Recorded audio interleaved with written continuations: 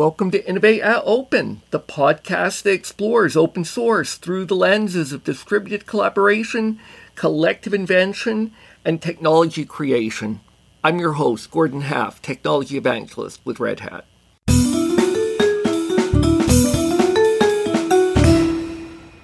Hi everyone, this is Gordon Half, Technology Evangelist with Red Hat, on another edition of the Innovate at Open podcast, and I'm just meeting Richard North here. So Richard, I'm sort of interested in, first of all, who you are, what you've worked on in open source in the past. So my name is Richard North. I am the creator of the Test Containers open source project, and I'm now CTO of Atomic Jar. My background is a long time in consulting.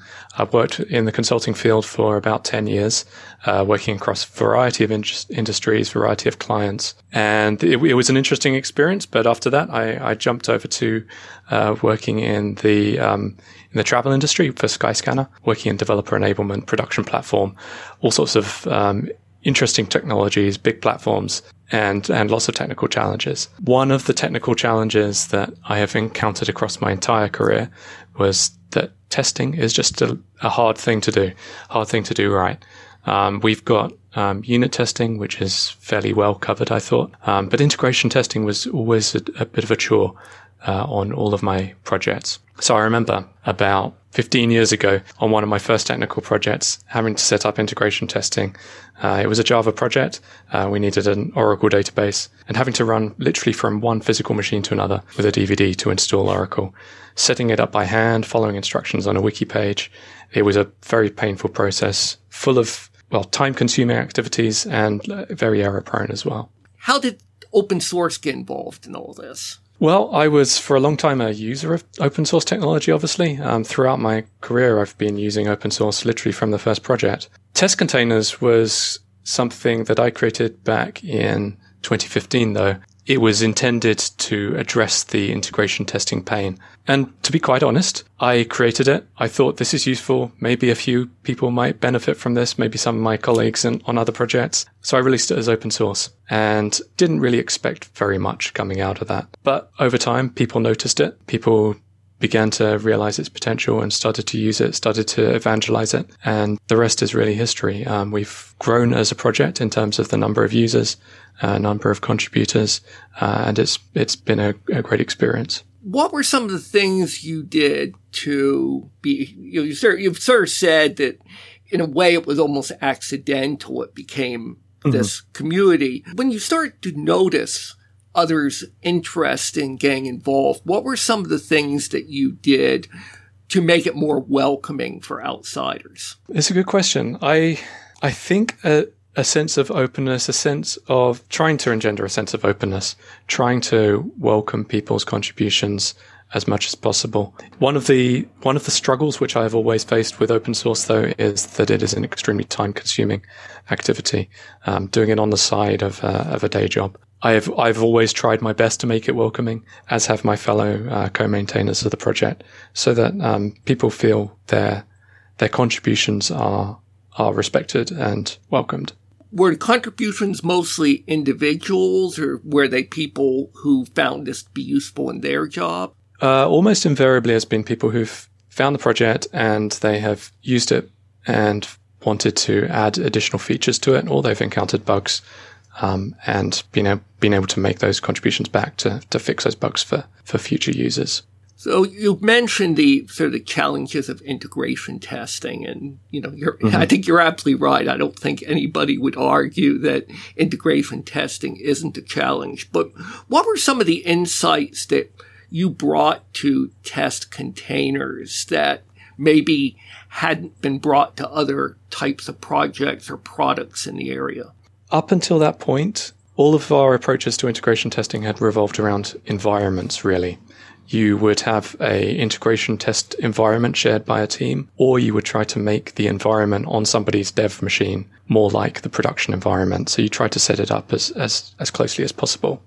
So like I said, you could do that manually, running around with DVDs. Later on, we could use things like Chef and Puppet to automate that process.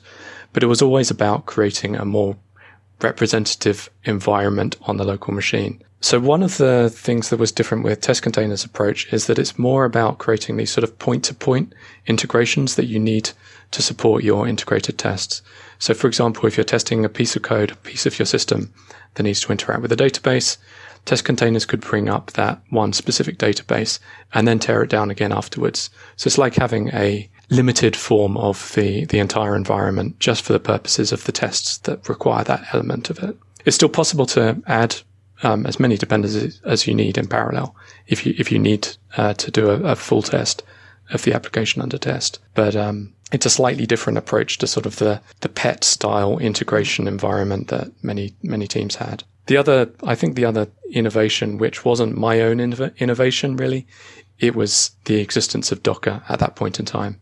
So Docker was at that time a new and promising technology. We weren't quite ready to be using it in production due to the nature of our clients and their appetite for the risk. But it was a really great fit for testing because there was a excellent catalog of available components in the form of the Docker Hub. And also it had the characteristic of it being quick to create, then use, and then quick to destroy one of these dependencies. One of the things I think we've been seeing over the last 5-6 years or so is kind of moving from this quality assurance being this kind of really silo that goes in between developers and operations to being something that is really more, to use a word I don't necessarily particularly like, holistic. And because like one of the other things that I'm seeing these days is even more of a focus on doing that testing at scales that are maybe more representative of how customers are actually going to use products. So testing does seem to be making some pretty significant headway today. Yeah, and I think also one of the things that was important to us was to make it easy, because it's all well and good telling your developers you've got to do more testing, you've got to do more integration testing, but if it's hard to do, then they're going to feel this natural reluctance to do it. And that's completely reasonable, completely understandable. So with Test Containers, we try to make the API easy to use. We've tried to make the documentation, the examples easy to follow, because we just want developers to have a pleasant time doing these kind of tasks, to encourage them to do it more often. So let's fast forward to where you are today. You've had some pretty exciting news over the last month or so. Tell us about it. Sure. So we have launched Atomic Jar Inc., which is a company sort of built around Test Containers, really. We're not quite ready to announce the product that we're going to be launching, but people will probably infer that it relates to Test Containers, and it does. It's going to be a complementary product to Test Containers, shall we say. So with Atomic Jar, it's really exciting because we get to build something we think our users are going to love, but it also means that we have more time, more resources to throw at the open source project as well.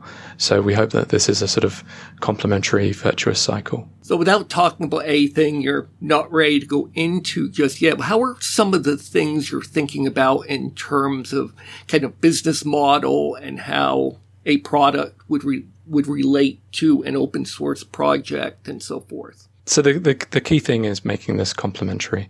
So it will be a SaaS product, but we didn't want to do, so one of the easy strategies perhaps that we could have followed would have been to do something like take part of Test Containers and lock it away behind a paywall, require people to enter a product key. But that didn't really feel like the right thing to do to us, for us rather.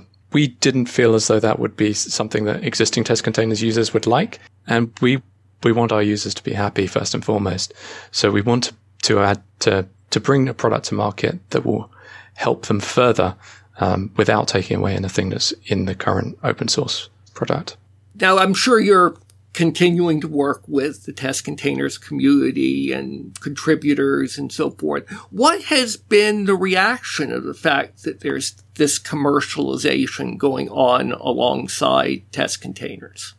Positive. So many of our users have come to us to congratulate us, to cheer us on effectively. And that has been so uplifting, to know that, our users are happy for us. We obviously hope that will continue, and we obviously want to bring something to market that they're going to really like. And we hope to continue that, really. Oh, great. I think that's all I have. Do you have anything else? No, thank you. No, it's been great talking to you, Gordon. Thank you, Richard. Thank you for listening to this episode of Innovate at Open. For future episodes, subscribe to Innovate at Open on your favorite podcast app. You could also go bitmason, BITMASON, .blogspot.com for show notes, blogs, and a full archive of episodes and more.